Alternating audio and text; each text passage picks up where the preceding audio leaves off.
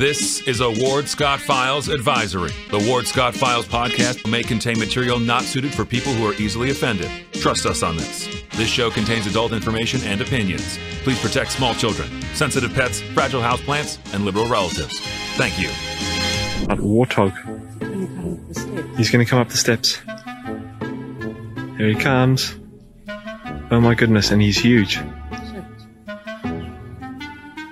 Hello, boy. Wonder if we can pet him. Hi, boy. Can we touch him? No, don't. Help me! Help! Professor Ward Scott here in the Warthog Manly Man Cave here in the Mellon Law Studio in the piney woods of North Central Florida, which is God's country, in case you haven't checked lately. Mellon Law Studio, Mellon Law has 50 years of experience, and they are the only official law firm partner of the Florida Gators, and they won't back down. They also are a full-service legal provider, and crime prevention protects the Warthog Command Center 24/7, so you can worry less with crime prevention taking care of you. Contact them at cpss.net and check out our mugshots brought to you by Maurice T. McDaniels. Well, we're waiting on a connection here with Kat Kamick, who is maybe en route. I don't ever know quite where she's going to be connecting from, but we have an understanding that we'll be chatting with her in a little bit. So anyway, I want to bring up some things with you until we make the connection. And I'm going to bring these things up. We'll come over here and switch around and talk about some things that are kind of hanging out there that I haven't gotten to yet. We titled the show today, The Latest Political Fad, because it seems that politics is very shallow to a lot of people and seems to run on a fad. And by that, I mean, what's the latest idea that can stir people up and get them in the streets and take them out of the quiet solitude and rational debate of give and take. That is what you would hope for in a democracy. So we're kind of in what I've come to consider to be a fad. And you know what fads are. They are really passing fancies. It stays in style for a while, and then it drops out of style, and then something else takes over. I know once upon a time in the days when the youth of my generation began to rebel against the quote-unquote establishment, which was brought on by the Vietnam War, we had a rebellion against anything that was connected with the establishment, and that meant, of course, bless their hearts, not getting haircuts. Now, we're sponsored by great style cuts by David Ratliff, so I'm telling you, I'm glad. I know David's glad that we're back in the generation when getting a haircut is actually something that is in style or a fad now. It's not just, and he calls his business style cuts. But in the day when the rebellion began against the quote-unquote establishment, took place across a broad expansion of the culture. And one was to grow the hair long. And the other was to stop buying fashionable clothes. When I first came to the University of Florida, everybody dressed to the nines. And I remember at the first football game I attended, I think it was in 1961, everybody dressed up for it. The girls, all ladies, all dressed up in their finery. And the men wore ties, can you believe it, to the games. It was a really kind of a formal audience that watched the violence on the field. And that began to slip away and slide away and erode, if you will, or change, depending upon how you look at things. And now, it's none of that is around that I can find, at least at the institution known as the University of Florida, which I attended then, which in many ways is radically different today from what it was then. So it is a fashionable type of thing that comes and goes. Now, one of the things you have to realize that goes along with that is the rewriting of ethics. And every generation rewrites its ethics. And people need to understand that when they, and what are ethics? That's what the culture and the community decides is appropriate, generally for public view. And there used to be a real dichotomy between the public and the private, but that's erased. Now we have to know all the personal private business of people, which really in the public, which we don't really need to know. I don't need to know who's doing whom in their sexual preference catalog in order to enjoy watching them compete in sports, let's say. It's not of any of my business, and it shouldn't be any of the public's business. But we have eroded that difference between the public and the private. Now, it even comes down to manners. Manners were once upon a time used always, everywhere, universally, particularly in the South, because it is a way of keeping people at a distance. Everybody was kept in his place, if you will. Good morning, ma'am, and good morning, sir, notwithstanding race, and was always used. And it meant that in the public life we know each other's role and respect each other's role. And indeed, everybody could be the leader of the pack. So many people, were support people. I'm talking about the way in which the culture was structured, and it was structured. And it was completely different from what we have now, which is structureless. There was a hierarchy, and it all began with a kind of a biblical model. But along came really a fracture and all that. And once upon a time, there was actually a word called Christendom. And Christendom now doesn't really exist any longer.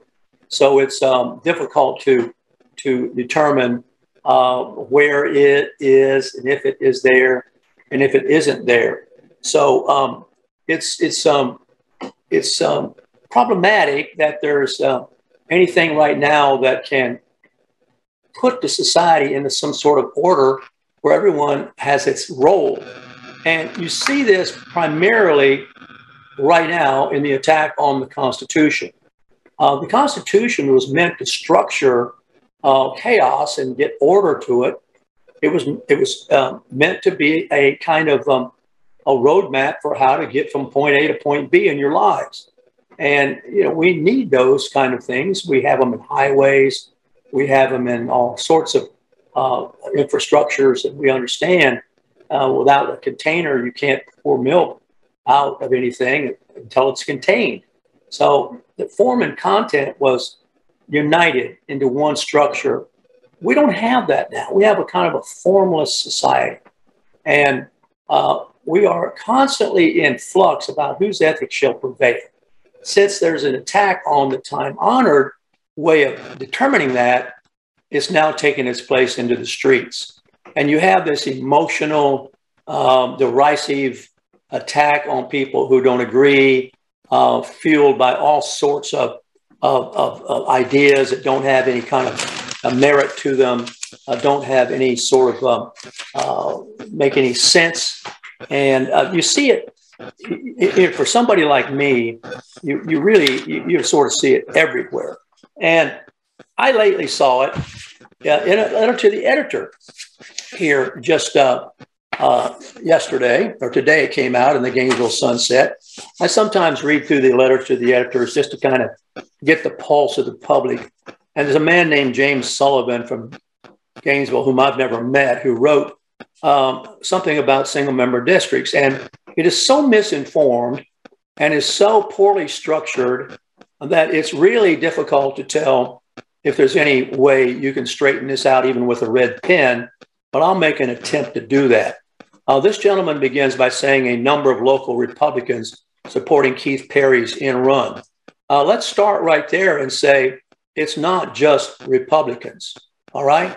So automatically, if I'm going to take the red pen to Mr. Sullivan's thoughts, where did Mr. Sullivan get this notion that it's just Republicans? You see, he writes that a number of local Republicans supporting Keith Perry's end run around Alachua County's charter. It's not an end run.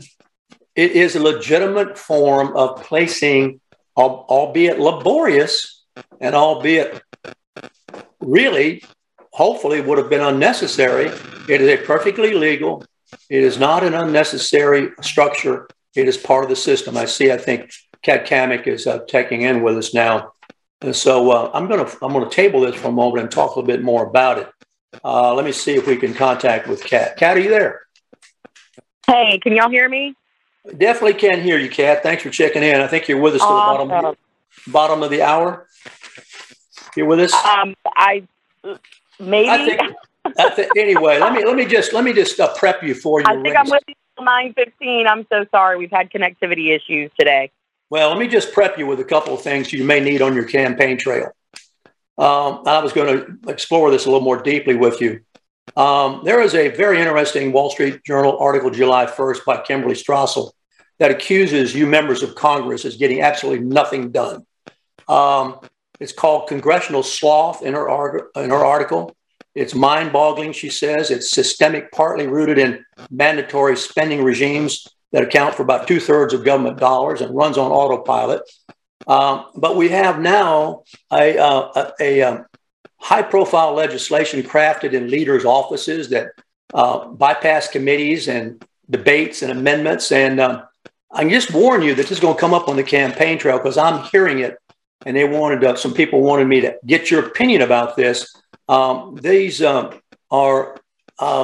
brought to light, especially by the EPA case, and of course the Roe versus Wade, and also the guns. So, are you getting anything done in Congress? Is I think what we want to know. Well, and I think that that's part of the frustration, right? Is that Republicans are in the minority. So, do you think honestly that Nancy Pelosi is going to pass any of our legislation? No. And when you think about it, you're 4 votes shy. When you're 4 votes shy, you would think that there would be a bit more bipartisan work going on. But I think it being so narrow in those margins, we see an even more hyper divide, a deeper divide in Congress. And so when people say, like, what are you doing? Well, I'm exposing what is going on in Washington. I am talking about the things that are actually really dangerous that aren't the headline news, because a lot of what mainstream media is all about is the distraction, right? It's the shiny object of over here, look over here. We want you to be upset about this issue. Meanwhile, we're losing our country and our constitutional rights quietly because they don't want you paying attention to what they're actually doing. So when you're in the minority, you have very few tools in the toolbox to really affect change unless you want to go along with this ultra woke progressive agenda, which of course I do not. So I really have found a place in Congress as exposing what is going on, educating people as to what is going on, but then activating people. And by that, I mean, we go and talk about, hey, this issue is coming up. Call your member of Congress, because we have a followership of people from all around the country. And it's been pretty remarkable to see the impact that that has on the process. And so we encourage people to call on a very particular issue at a very particular time. And the Capitol switchboard lights up. And all of a sudden, members are coming to me on the House floor during votes, Republicans and Democrats, saying, hey, I just want you to know, and I've had this conversation several times with Democrats, they'll say, I want you to know, I've been getting calls in my office all day, and you think I'd be mad, but I actually appreciate what you're trying to do because it gives me cover to push back against Pelosi and Steny Hoyer when they want us to go even further to the left. That, to me, is a win. And so when people are like, well, why can't we impeach and why can't we do that? Well, it's because we don't have the votes. And so this is really the frustrating part of a lot of folks don't understand how government works. They don't understand that you have to have the majority and 218 in the House. And of course, with the filibuster in place, you know, you've got to have your 60 votes and in the Senate. So it's frustrating. I understand. I get it. But the good thing is that we have done a really good job of exposing what is happening in Washington. We have done a really good job of recruiting a different class of legislators to come in the 118th. And we've put together the plan that will be in place on the very first day of January of next year when we have the House back, and we'll be able to execute on the things that we all talk about. Well, there's another part of that question. I think it's a pretty good answer, and hopefully we're getting that done. And to what extent, and I'm sure you're going to say to a large extent, does the federal bureaucracy lean to the left and frustrate your efforts? Oh, gosh. To be a great example, very I introduced in Zach, and we introduced with over 100 co-sponsors. And REINS Act is a very simple bill. It is very much a small government bill. It reins in the federal bureaucrats that reside in the basements across Washington, D.C. And it says that any regulation that would have a $100 million impact on industry or more has to come back to Congress for a final vote, because we, the people, can't fire these bureaucrats.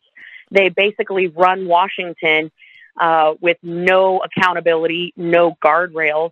And it's a really frustrating deal because we have become truly an administrative state.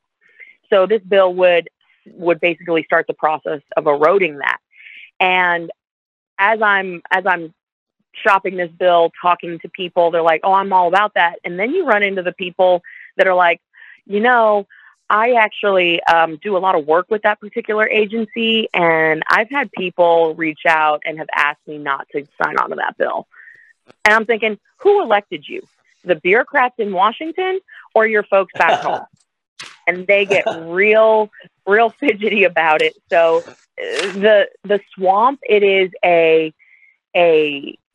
just incestuous cycle of, they want to increase rules and fees and regulations so that they can continue to grow their agency, so that they themselves can get a higher title within the agency. And it really is a disgusting cycle that needs to be broken. And I think it's going to take legislation, but I also think it's going to take leadership from the White House, and which, of course, we know that won't happen under the Biden regime. So we've got a lot of work to do, but I have faith that the American people, especially when things like what's happening now, when it gets bad, people start really paying attention.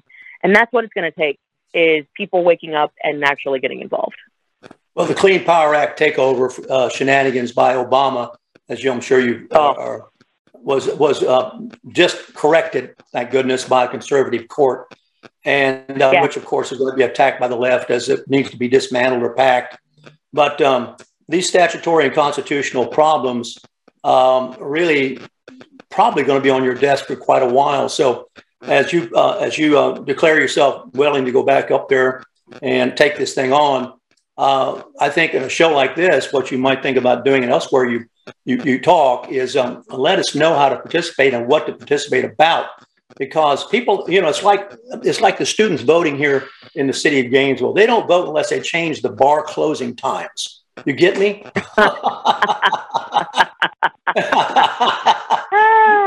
I'm serious, yeah. They only vote when it affects their bar closing times. So the point there, people tend to only vote when there's something in their backyard that makes a difference. Now, what can we get done and this is another point of frustration. You've been there, but is there any way the Supreme Court just let Biden keep the immigrant borders a mess?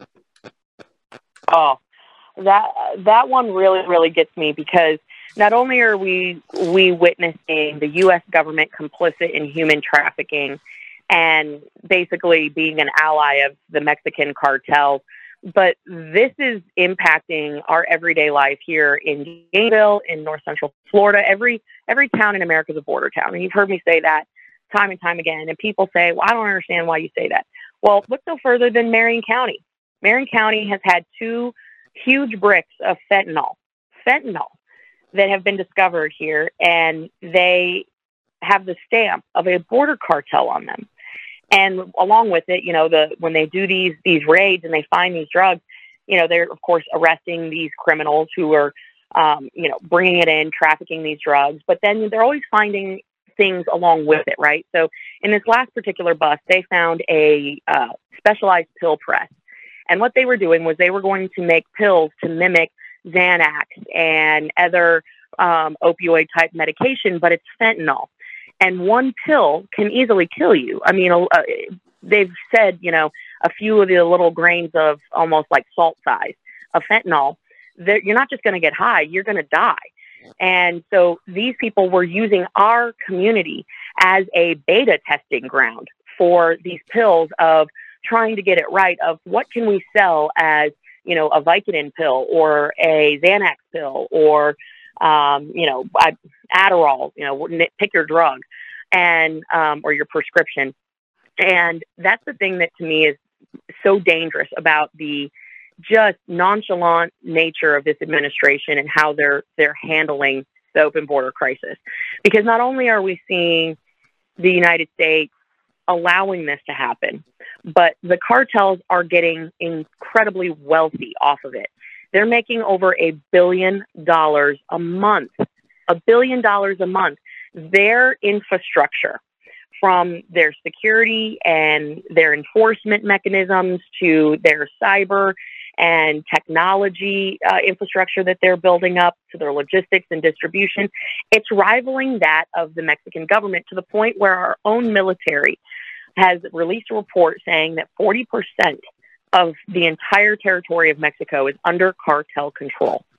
40%. That's basically the equivalent of saying, and now it's actually not the equivalent, but that's almost like saying 40% of America is controlled by Antifa. Like, what? I mean, these are staggering statistics, and no one seems to really wrap their head around the fact that these folks aren't just disappearing into thin air. They're landing in our communities. So if you're talking about the women and the children and the families that are coming here, they have no resources. They have nothing other than the charity of the United States to then take advantage of our social services and our safety nets, which puts a further burden on the safety nets that are in place for local communities. And as we're heading into tough times with gas prices and rent through the roof and grocery prices through the roof, everyone's going to be hurting. And we continue to take on this burden. And it's because the Biden administration has zero policy when it comes to the Mexico relationship. They have no border security policy. And I think ultimately they want this to happen because they think that they can turn these folks into future voters. Little do they know that most of the Hispanics that are coming across are pretty conservative people. So I think that'll backfire. But think about the 50 plus individuals just this year that are on the International Terrorist Watch List that have come into our country. Where's the outrage from the administration? Where are people standing up and screaming, saying this isn't right? And where are all the human rights groups that, and where's AOC crying in a parking lot when you find 9-year-old little girls that have been raped brutally by the cartels? It's disgusting. It's interesting. It's interesting that you mentioned this. It's interesting you mentioned this because I've been contacted by a United States attorney to come and be briefed by the United States Attorney's government data on just exactly what we're talking about in the city of Gainesville and the county of Alachua. There are so many children here, I'm told, and I'll know more because I got an appointment very soon with this gentleman and all their staff in this community, Kat, that are homeless, by abandoned children, and the drug issues pouring in here into this city and county, which is really amazing. And they reached out to the show because they want to broadcast and let the community know about this. Human trafficking is happening in every corner of our country. And people say, oh, that's not happening here. It's happening in Gainesville. We've had some pretty horrific cases that never got covered. I know we have some really incredible groups and passionate people that work on this. I know the gentleman that you're talking about, and he's worked on these issues for a long time. It's happening here. It's happening in our backyard. And I find it so disturbing how the left is coming after the conservatives saying, you don't give a damn about people. You don't give a damn about kids. Actually, yeah, we do. But you don't, because it doesn't fit with your political narrative. And it's really frustrating. And we need to stop approaching these issues as Republican versus Democrat. We've got to come together as a community and really take on the fight, especially with human trafficking. That is modern day slavery. And people would be shocked if they knew how much of that is happening right here in our own backyard. Been talking with Kat Cammack, who is our congresswoman from this area and running for re-election, and I think that's coming up right now. I see your ads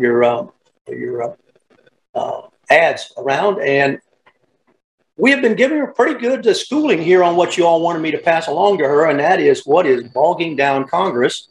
And really what is bogging down Congress, we need to make a regime change. Of course, we can't make one at the executive level, but we darn sure need to make one in the Senate and the House. But we've got this culprit in the lunchroom, if you will, and that's the media.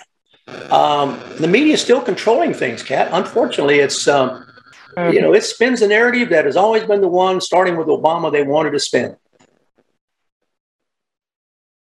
Yeah, that's the thing that's really frustrating is getting good information out. And I think that's why we've worked so hard to really give a front row seat to what is happening in Washington. And it started small, just, hey, it's 2:00 in the morning and I'm heading to the House floor and here's what we're voting on. And the messages that I would get back were incredible. They're like, well, man, this seems pretty serious. Like, why am I not seeing this on the news? And it hit me that it all comes down to the dollars, right? Who are the advertisers for big media? Who is driving the narrative? Well, it's the people that are funding these shows through advertising dollars, which ultimately they'll belong to an association, which has particular views and wants to always check boxes. So the media is so tainted with really just independent journalism. And I think, look no further than what we have in Gainesville. I don't think the Gainesville Sun has ever written a positive article. I mean, I feel like I could do anything and they would find fault with it. And it's really discouraging because they're not a local newspaper. They're owned by a conglomerate. I think USA Today owns them. So you're never going to get a really, truly independent outlet or media source unless it is driven up from the ground up. I think that there's some local journalism that goes on here locally that's good. They do a good job in handling local issues. But until we really break up the fourth branch of government, which is really the media, right? That is going to be a persistent problem where people don't know what to believe and they're constantly distracted by the chasing of time. And that has got to change, because we can't say that, oh, well, I get my news from Facebook. Well, we know who runs Facebook and we know what they control what you see. And so that's a problem in itself. We've got to get to a truly honest public square where people can have conversations. And we've got to get back to a place where there's a basic fundamental understanding and agreement on fact, like the sky is blue. Because even today, that might be just a point of contention between the right and the left. So, yeah, we've got some serious work to do. And I think this notion of what the left is trying to do with their Build Back Broke agenda in publicly financing the small town newspapers and outlets, that's part of the Biden agenda, is to take over all the newspapers and basically subsidize them. Well, Holman Jenkins, just to back you up here in a few minutes, we got to let Holman Jenkins writes that Biden owes Putin a big favor, professional courtesy, for not making global headlines, for pointing out that the U.S. intelligence community knowingly published false allegations about Russia to protect Biden from personal embarrassment and help get him elected.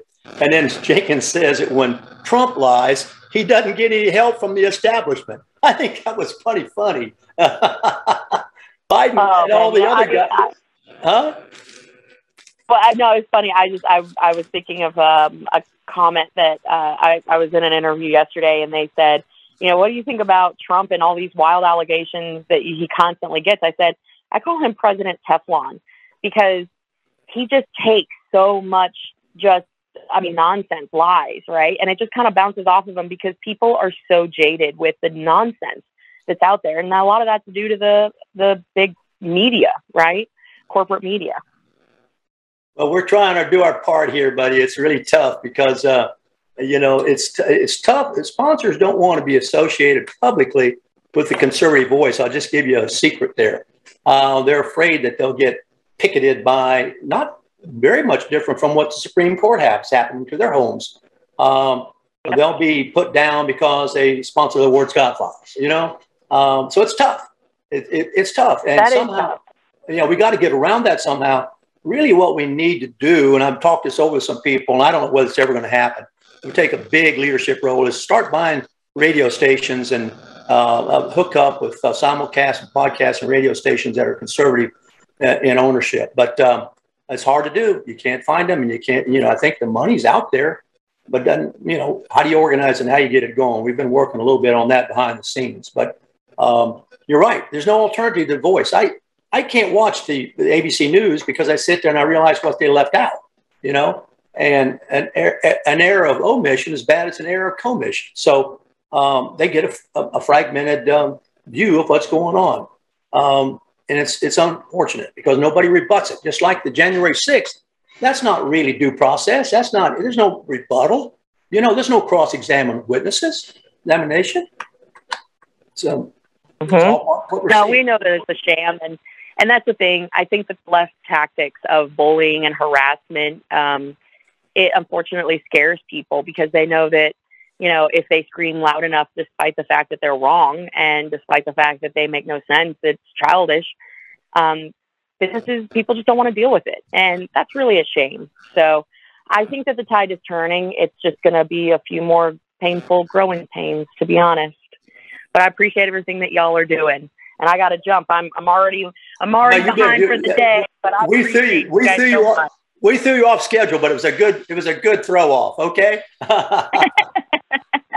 I appreciate you, Ward. Have a great Thanks for checking in. We're going to take a little break right now. We just talked with our Congresswoman Kat Cammack from this area.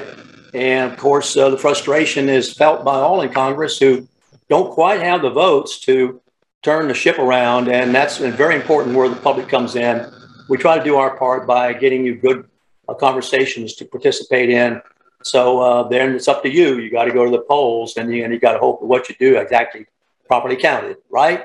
We'll be right back on the Ward Scott Files after some really hand clapping for our sponsors and supporters. Really patronize these people. They're great people.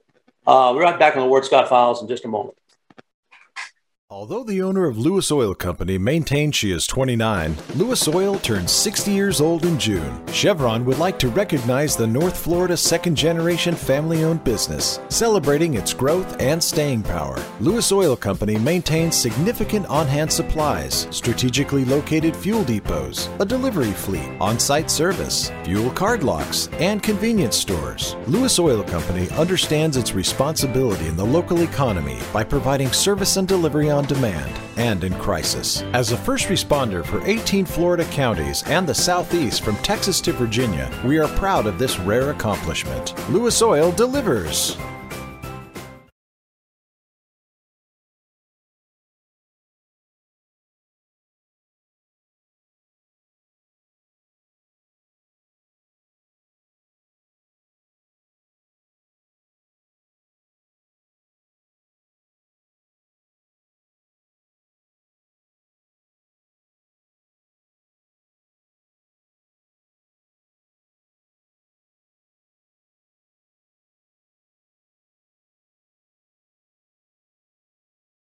Although the owner of Lewis Oil Company maintains she is 29, Lewis Oil turns 60 years old in June. Chevron would like to recognize the North Florida second-generation family-owned business, celebrating its growth and staying power. Lewis Oil Company maintains significant on-hand supplies, strategically located fuel depots, a delivery fleet, on-site service, fuel card locks. This is Ward Scott, and I want to thank all our sponsors who keep the show going and pay the bills. The Ward Scott Files premium sponsors are Crime Prevention Security Systems, large enough to serve you, small enough to care. Meldon Law, the only official injury partner of the Florida Gators. The Ward Scott Files gold sponsors are Maurice T. McDaniel, Shoot GTR, On the Spot Dry Cleaners, R&R Construction, and Style Cuts. If you are interested in promoting your business on the show, you can visit our website, www.wardscottfiles.com, and click on the Advertise Here banner on the right side of the page, or call my friend Freddie at 352-284-3733. Again, thank you to all the great businesses that support the Ward Scott Files. And remember, if you like the show, thank our sponsors and support the businesses that support us. What you just said is one of the most insanely idiotic things I have ever heard. Everyone in this room is now dumber for having listened to it. May God have mercy on your soul. or that very much surprises me that you've never been tased. You can't handle the truth. All bees poop. That warthog. He's going to come up the steps. Here he comes. Oh my goodness, and he's huge. Hello, boy. I wonder if we can pet him. Hi, boy. Can we touch him? No, don't. Help me! Help! Help!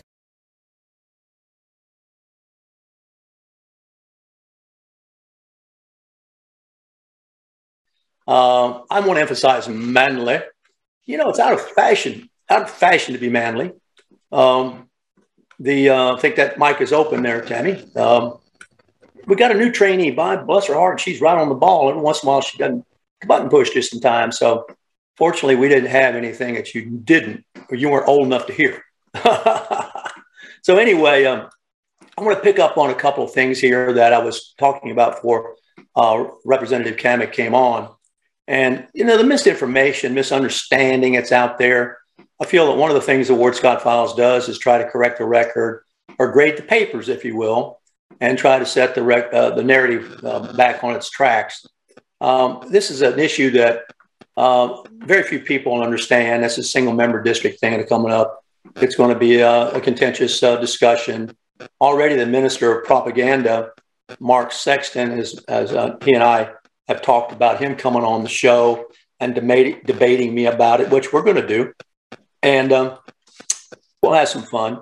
But this letter by Mr. Sullivan in the Gainesville Sunset today is so full of, I'm going to use it as kind of a training tool on how much misinformation, misunderstanding there is. And what frustrates a teacher is that people have opinions, but they don't know where they got them from. And then so they have uninvestigated opinions from which they argue. And the argument is flawed from the very beginning, but they think it's sound because they're arguing from opinion they think is so. And, you know, they don't end up knowing what they're talking about, but then the audience with whom they're sharing the opinion, if they don't know any better, they don't know the guy's doesn't know what he's talking about either. So as I was saying, when the Kamek checked on, this gentleman writes that a number of local Republicans supporting Keith Perry did run around Alachua County. Let's set the record straight. This is not just Republicans, it's Republicans and Democrats. And it's not a Democrat-Republican issue. It's more of a rural and urban issue. And we've likened it to how the Electoral College works. Electoral College keeps New York and San Francisco, Chicago, the big urban centers, from electing the president. And it distributes them in a more equitable and fair way. So if we had single-member districts, we would keep Gainesville from electing all the representatives for the county. And indeed, there's nothing to say, if you have a single-member district, that you would elect a Republican. You would elect somebody who wasn't necessarily from the urban core, which is where ideologically, if not physically, they reside right now and have done so for decades. And the easy way to check that out is go take a look at the charter review process, which Mr. Sullivan doesn't understand, evidently, and look at the Gainesville-centric appointees. About 80% of the people on the Charter Review Committee, and I wrote an article about this, which was published in the Gainesville Sunset. I think it's out on Ward's Hot Bulletin Board, are indeed from Gainesville. And so there's, as far as I'm concerned, pretty good example of what I'm talking about. Even the representatives are not divided up rural and urban on the Charter Review Committee. So that's led to frustration. So there was another way to put something on the ballot, just for the people to decide. Now, here's the thing that I don't quite understand. What is somebody like Mr. Sullivan afraid of? The people are not necessarily going to pass single-member districts, particularly when maybe 80% of them, I'm just making that up, but I sort of feel it's so, don't understand what they're voting on, which would not be the first time, right? So they voted on something they didn't understand. So here we have a situation that is right from the get-go in the opening sentence wrong. And it's to be checked and evaluated and debated. I'm giving you flickering lights here. I may go lose power for some reason in a moment. We're on a backup generator, but we will probably shut the internet down. So anyway, I'll keep going here. The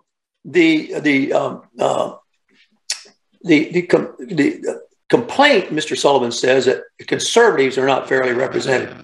No, the complaint is that rural people are not fairly represented. And rural people may be Democrat or Republican. Okay. And we can pretty much show that by the voting records. We're going to work on that later. So then Mr. Sullivan says that he's a Democrat living in a Republican gerrymandered state. No, he says he doesn't. I don't know where his evidence is for that. It's got nothing to do with the city, the issue, a county, the county issues. The state has, a gerrymandered state is a totally different essay. I mean, you have, whoa, Mr. Sullivan, let's stick to one issue. But no, he mixes this in, and I don't know what the purpose of it is, other than to give you a kind of a glimpse into his confused mind. He says he's not had an elected representative in Tallahassee in decades. I'd like to know a little bit about that. An elected representative in Tallahassee, Clovis Watson Jr., was in Tallahassee. He was in the House. What's this man talking about? Does he know what he's talking about? Or is he talking about a particular, so you can't figure it out. But Clovis Watson Jr., I think, had I know he had more than one term, our current sheriff had more than one term in Tallahassee. So the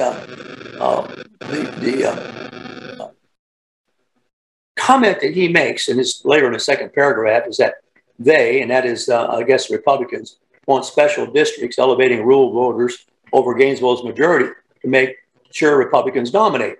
See, there's so much confusion in that sentence. He started out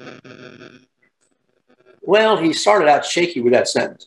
They want special districts elevating rural voters over Gainesville's majority.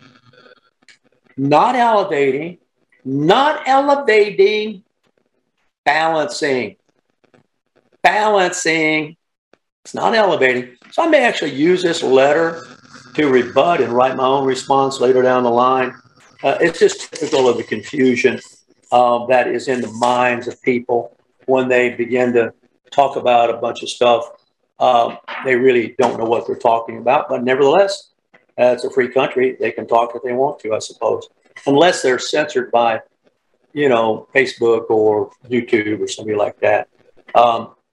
And it's not for naught that you understand the Gainesville Sun would be eager to print a letter to the editor like that. So let's talk a little bit about something that's going on called, where the cancel culture is really at work, and that is in the academic world. The academic world, take it from me, I've been in the academic world all my professional life, and I can tell you that it leans left. Let's just put it fairly benignly. It leans left. And it's sort of understandable in a way.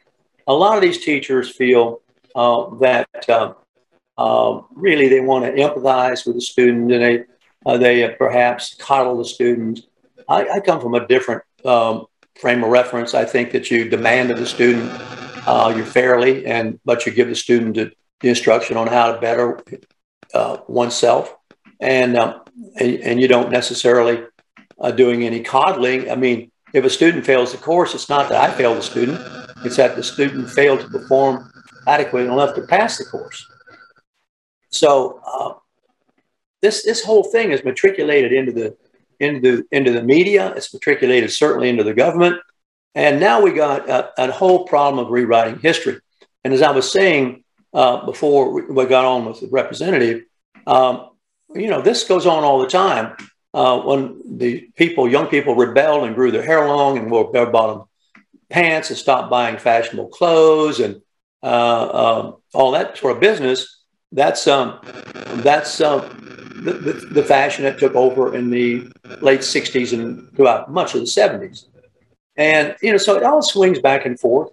Once upon a time, you could freely and openly smoke in the University of Florida football stadium. Once upon a time, you could freely and openly smoke inside the University of Florida classrooms. in our offices at Santa Fe, we had ashtrays in our offices, installed by the architects, and that was because everybody, accepted that as an ethical practice if you wanted to do it. And then what changed it? What changed it? Well, discoveries and understandings and enlightenments and evidence and science. And, it's pretty interesting, too, to know what I'm getting at here is how COVID has been politicized. I ran across this, there's all this business about the COVID vaccine. And basically, fundamentally, period, from what I can find from the great doctors whose opinions I trust, is that nobody knows a darn thing about COVID. But COVID has been turned into a political issue. And there's some research I ran across that I think would be interesting to share with you. The politicalization of COVID. And what has happened is there has been a prominent narrative that has been developed about the mRNA vaccine, which has found its way out into the public over, this is according to research done by a Storyful intelligence organization, something called Storyful. Over 100,000 social media outlets mention the mRNA vaccine, and the focus of that is as a DNA alternation and whether it is safe or not safe or all the above. Now, this narrative has become a messaging issue that is used now to divide Republican and Democrat. Generally, and this is kind of a generalization, but it's based on a lot of investigation by Storyful intelligence research, where they've looked at media outlets, where they've looked at particular influencers of the narrative, all the way out to representatives and people in government. The messaging about COVID, the oversimplify, but it's basically what it's found. The anti-mNRA tends to come from real extreme Republicans. By that we mean not middle of the road conservative Republicans. They accept the mRNA vaccine. The radical Republicans, and there are radicals in each group, don't.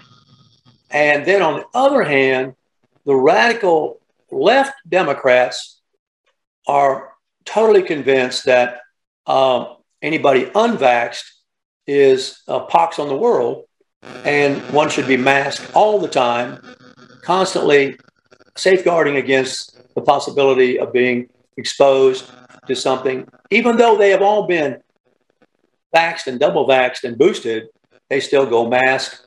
And it's almost a visual way of separating Republican from Democrat, using the mask as an indication of their belief about the mRNA, none of which can be proven because the mRNA has not been around yet long enough to substantiate some of the extreme right fears or to dispel them.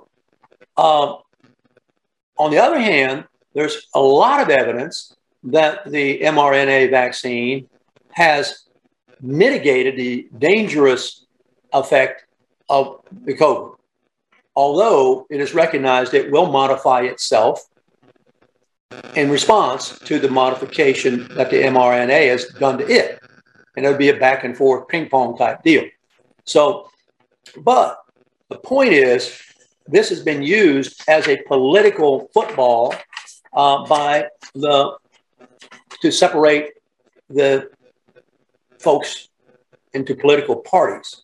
Some of the most engaged messages about mRNA vaccines, according to research, come from right-wing politicians, and they dismiss outright the positive results of Pfizer vaccine and Moderna, and they speak out generally against COVID-19 vaccines, and they become a major contributor to the dichotomy, political dichotomy that it has existed and now does exist in our culture.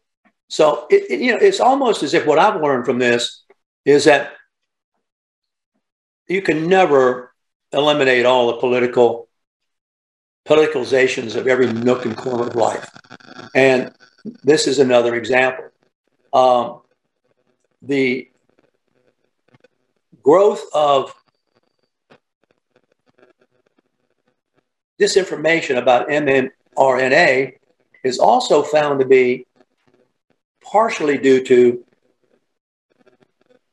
skepticism about big pharma. So that has worked its way into the thought process. And there really have become two separate groups in society now. And the conspiracy theories have gotten to the place where mRNA information is fraught with false narratives and really savvy and motivated manipulators of the information, both pro and con. So it's kind of frustrating to realize that ultimately it's like, to me, it's like driving a car. If you really are concerned about the statistics working against you every time you get in your car, what are the chances that you will be in an automobile accident? And more importantly, what are the chances you'll be in a very serious automobile accident? They're far greater than that you'll have a serious negative consequence from an mRNA vaccine. That's been found. But you get in the car anyway. What's the choice? Now, how this is played out politically in terms of economy is also being noted now. Research is showing that the so-called red states, like DeSantis, that did not shut down the economy and mandate masks, have recovered, if they ever were behind to any degree, their economic stability and prosperity, while those places where the mask was mandated, there are all sorts of negative consequences to that, from children being isolated from normal social inactivity in their formative years to businesses going completely kaput. So that is one more aspect. And now, where are we going with this? I'll tell you what I think is being done right now. Yesterday, I was talking about the Democrat playbook. The Democrats are going to become, if all things go as it looks, but you never know, increasingly desperate. Having established, I'm just putting this into class, students, that there is this dichotomy between belief about the political belief about the mRNA.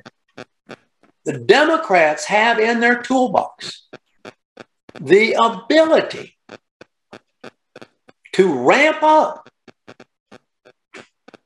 hysteria about COVID as we approach the election. Think about this. In order to suppress credibility on the Republican side of the aisle, using the controversy over the mRNA vaccine as a device to do it. Just one more device to do it. It is really more than passing interesting. And it will be interesting to see if it actually gets down to that. Because some of the things that they're going to be using and have been setting up is an attack on the courts, violence in the streets. They've been removing statues and renaming schools and coming up with a critical race theory and questioning the Declaration, and that's all in their toolbox. But don't forget, they've still got the mRNA vaccine in their toolbox. They can still pull that out. They can still pull out student loans forgiveness. Student loan forgiveness is going to be another thing you may see rolled out that will play politically, even though there's no justification for it. Here's some stats that I've researched. The average student loan borrower leaves college with a debt of $28,400. And what do the students get for that debt? Over the course of their earning lives, those with some college gain a lifetime earning increase relative to someone who only completed high school. That's 10 times the average debt they incur. On average, a graduate with a bachelor's degree earns 40 times as much. A graduate with a master's earns 53 times as much. And a doctoral candidate graduate earns 80 times as much as the debt it cost him to get the degree. Law and medical degree holders earn almost 100 times as much. Well, so you're telling me it's a pretty good return on the debt? Yes. So if Biden forgives $10,000 of debt for some 45 million borrowers, it will be the largest gift to such a large number of voters in American history. Don't count it out. It's in the Democrat toolbox, along with COVID skepticism about mRNA. Now, this proposed debt forgiveness is even opposed by liberals who say it isn't justified or legal. But it won't matter because it will be a political win. They will gamble. It will be a political winner. So if this president focuses on 45 million student borrowers as if they were the only voters in America, yet 97 million other Americans over 25 with at least some college have paid off their loans, where's the fairness? It ain't going to matter. It's all about buying votes. And we just talked with the representative about this open border. It is incredible that that border is so porous, and we know what's coming across it. We know how it's affecting our communities. And I'm going to be researching this in the next couple of days, and hopefully I'll bring back a good show for you. So this is disregards the actual studies on what a debt returns for somebody who uses the loan and becomes a professional and fully capable of paying it back. So the biggest falsehood, and this is in the article which is written and published in the journal, do you know what the biggest, well, this is obviously an opinion, but what was the biggest lie of the Obama presidency? Tick-tock, tick-tock, tick-tock, tick-tock. If you like your doctor, you can keep your doctor. Wasn't even close. Wasn't even close. The Congressional Budget Office projected that $19 billion of Obamacare would make the nationalizing of private student debt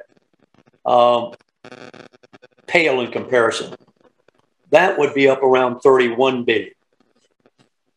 Well, there you go.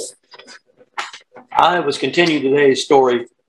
What is in the Democrat playbook?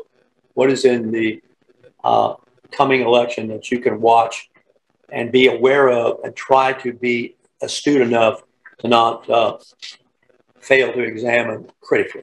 I want to thank my production people today for helping us.